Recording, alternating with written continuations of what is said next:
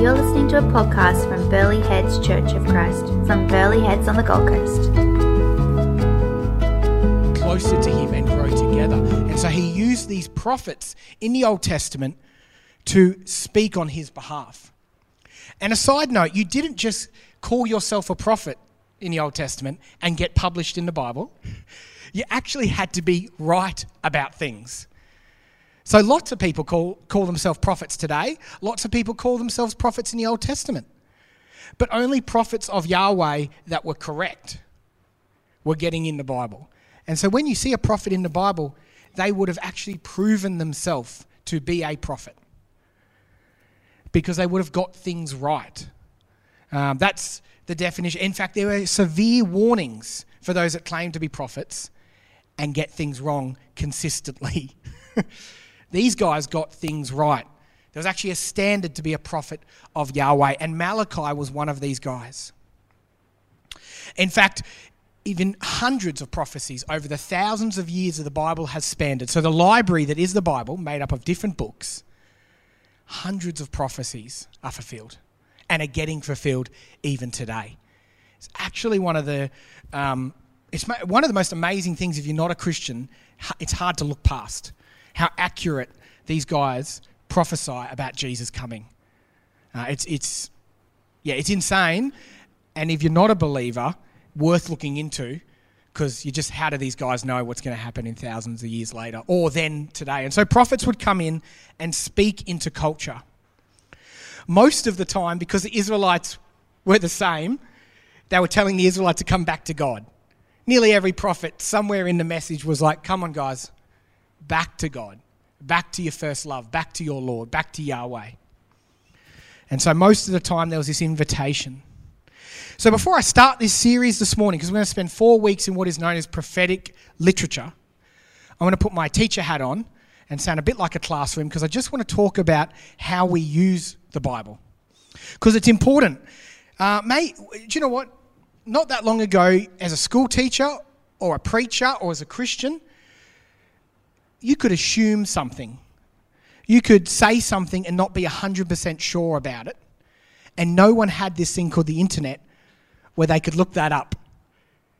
Since the internet, Christians and school teachers too we shouldn't have been any time, but we can't be ignorant. If we're going to speak from the Bible or speak about the Bible, we're allowed to not know everything. We're allowed to get it wrong. We're allowed to be human, but we can't assume what that passage is saying. We need to do the research if we're going to talk about it. Does that make sense? Because we live in a day and age where the outside world's using the scripture against us and taking it out of context. So we need to understand why these books were written if we're going to talk about them. So Malachi is to a certain people in a certain time. You can't just take some passages and put it into today. There are prophecies about today in the Bible, but in terms of Malachi, let me give you an example. This is one of the passages Jewel just read. We are shattered, but we will rebuild the ruins, the Lord host says. They may rebuild, but I will tear down, and they'll be called the wicked country.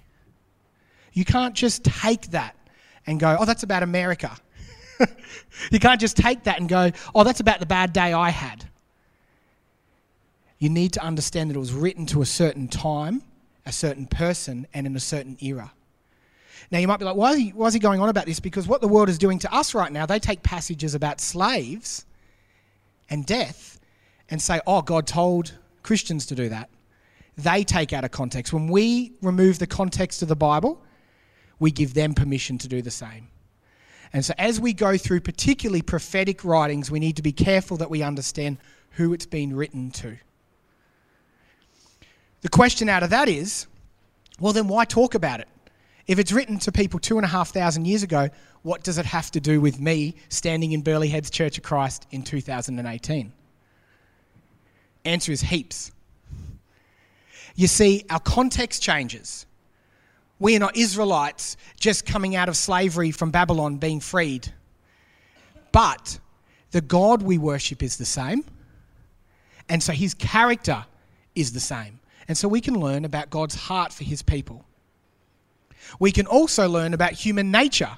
We can learn about how how forgetful we are, how much we go away from God, how sinful we are.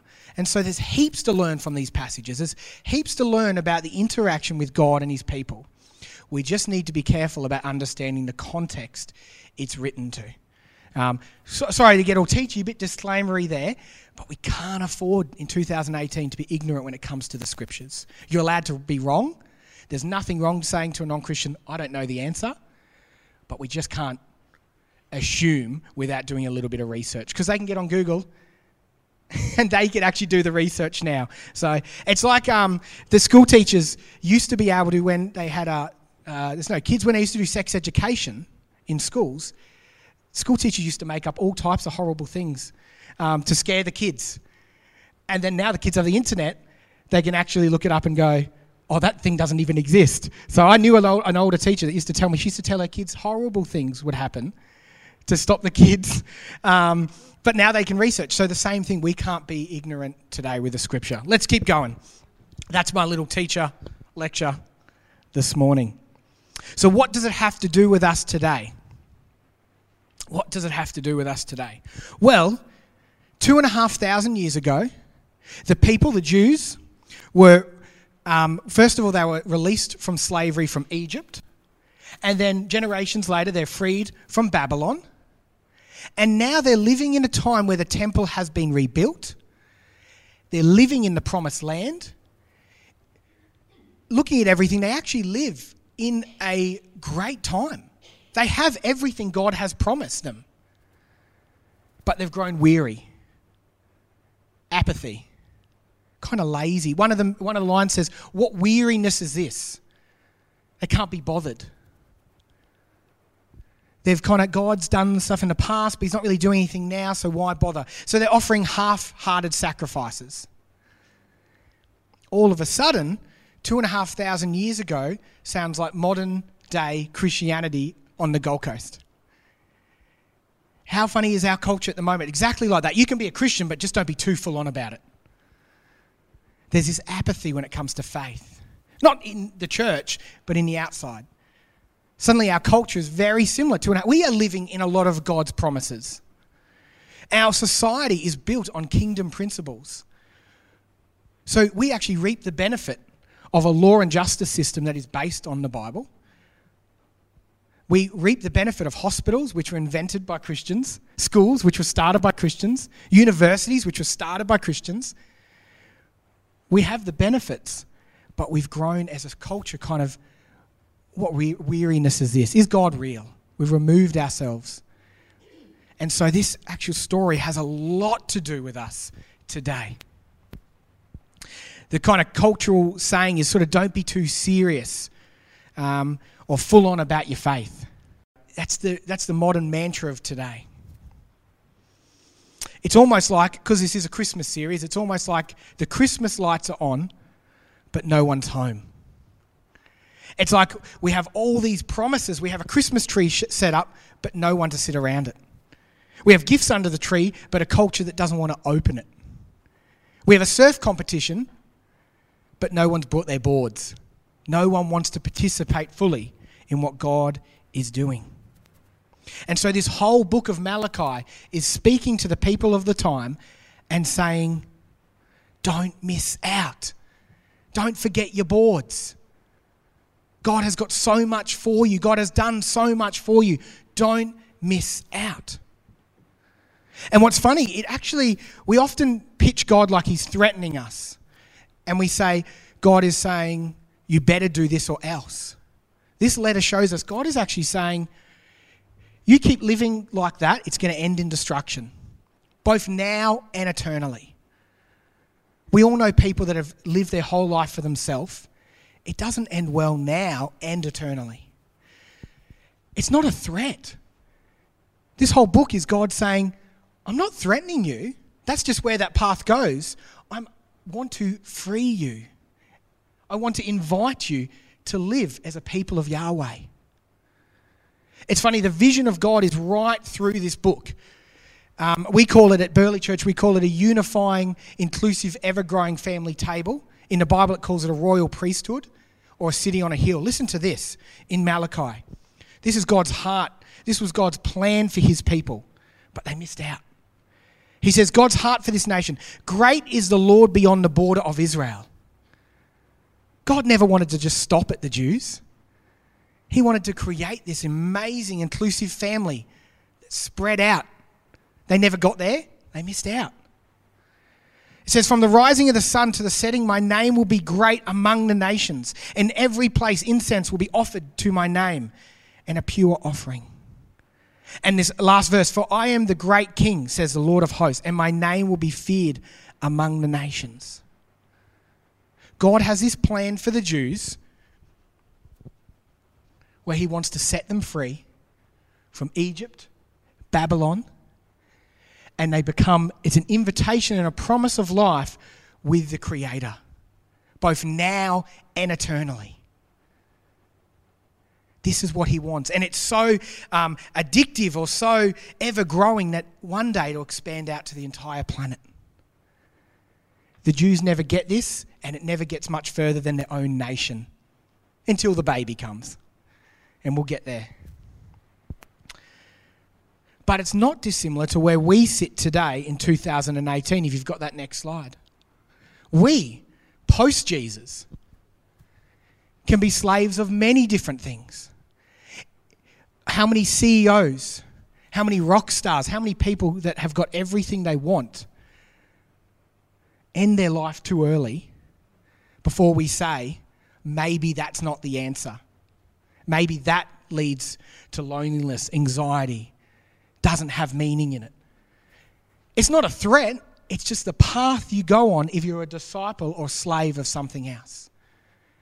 But if you're here today, it's the same promise that it was to the people of Malachi. Jesus wants to deliver you, set you free from the ways of this world, and an invitation and promise to live with the Creator in full life, both now and eternally. It's good news today. Very similar time. So my question, church, this morning is, who wants to miss out? Do we want to miss out on what God's doing? I know the answer, no, because you're here in church. Do you know what? A couple of generations ago, the church was the centre of the community. You could kind of lukewarm church and it was still a benefit. It was great at networking.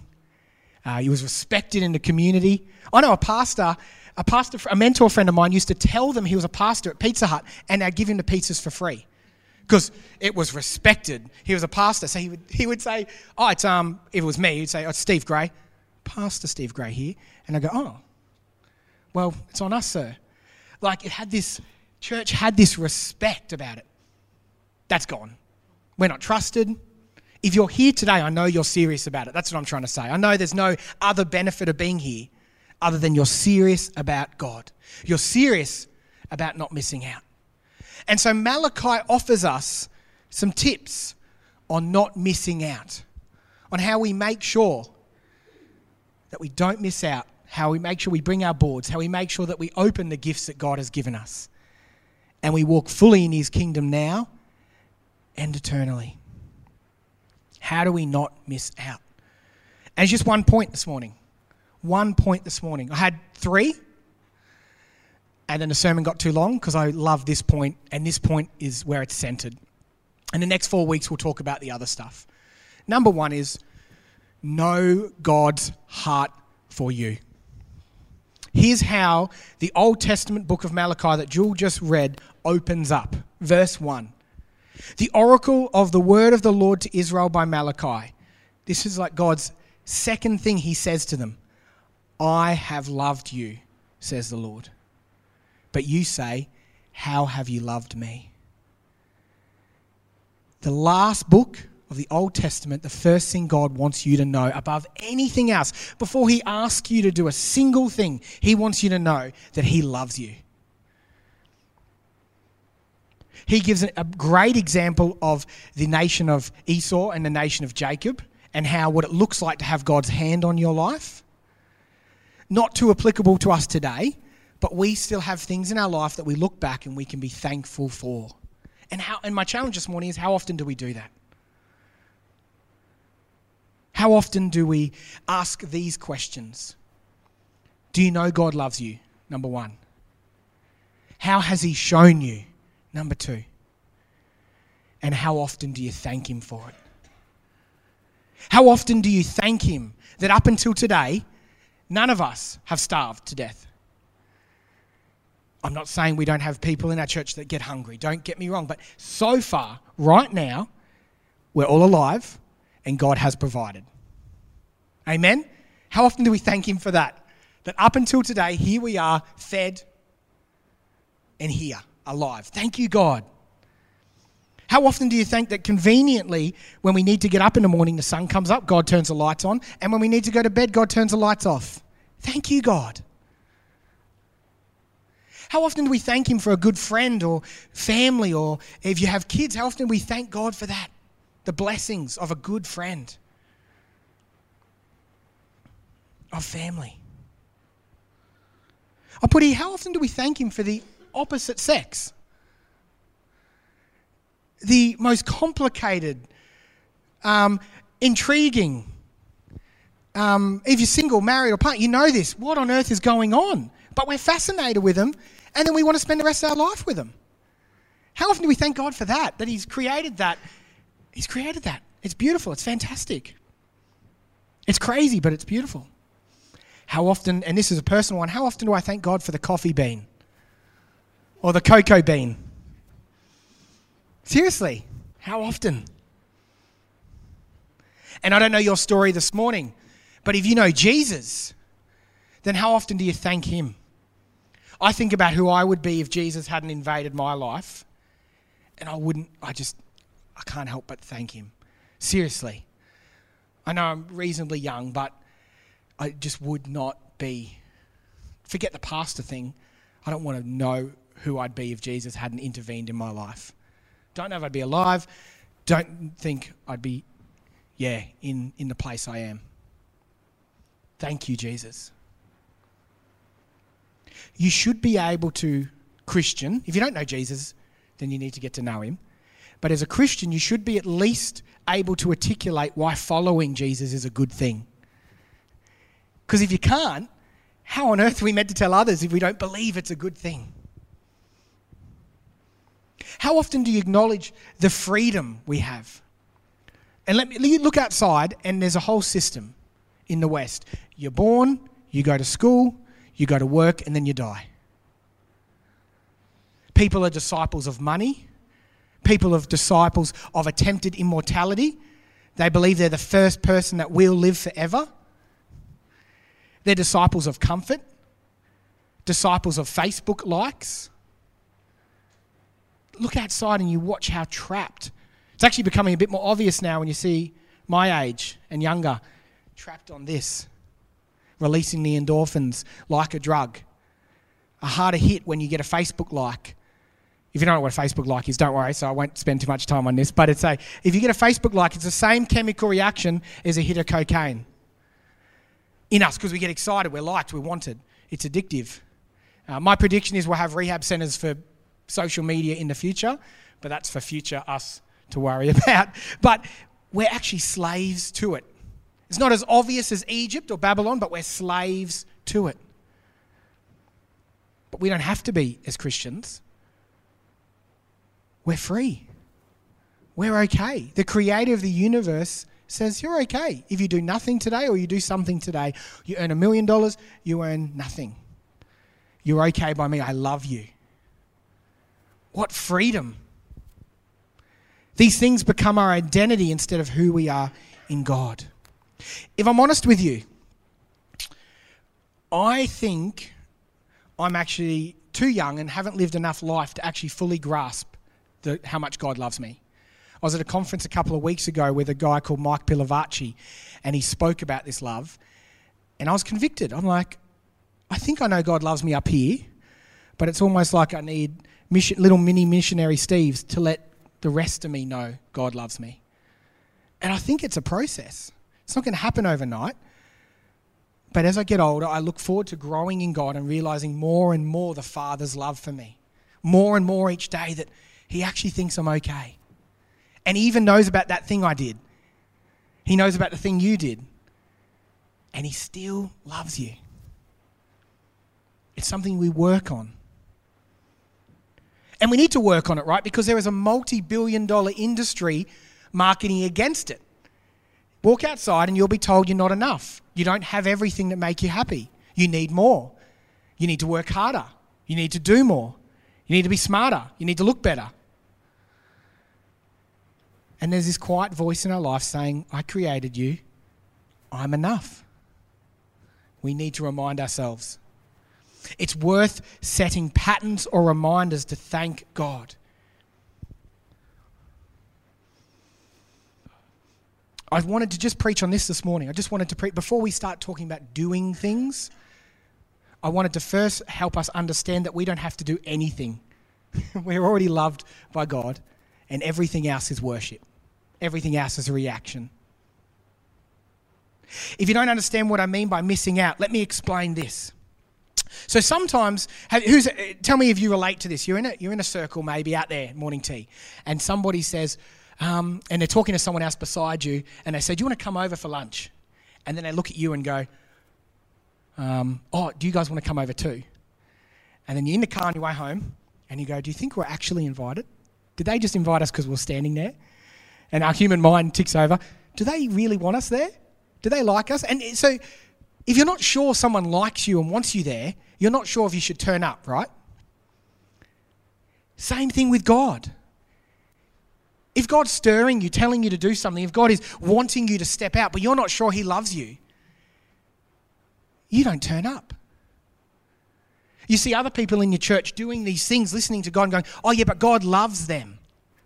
If you don't know he loves you, you won't show up. You have to understand that he wants you here. He wants you in his plan. He wants you to participate with him. That's number one to understand. Otherwise, nothing else matters or will work if you don't first understand God wants you. It's the baseline. We need to remind ourselves at every chance.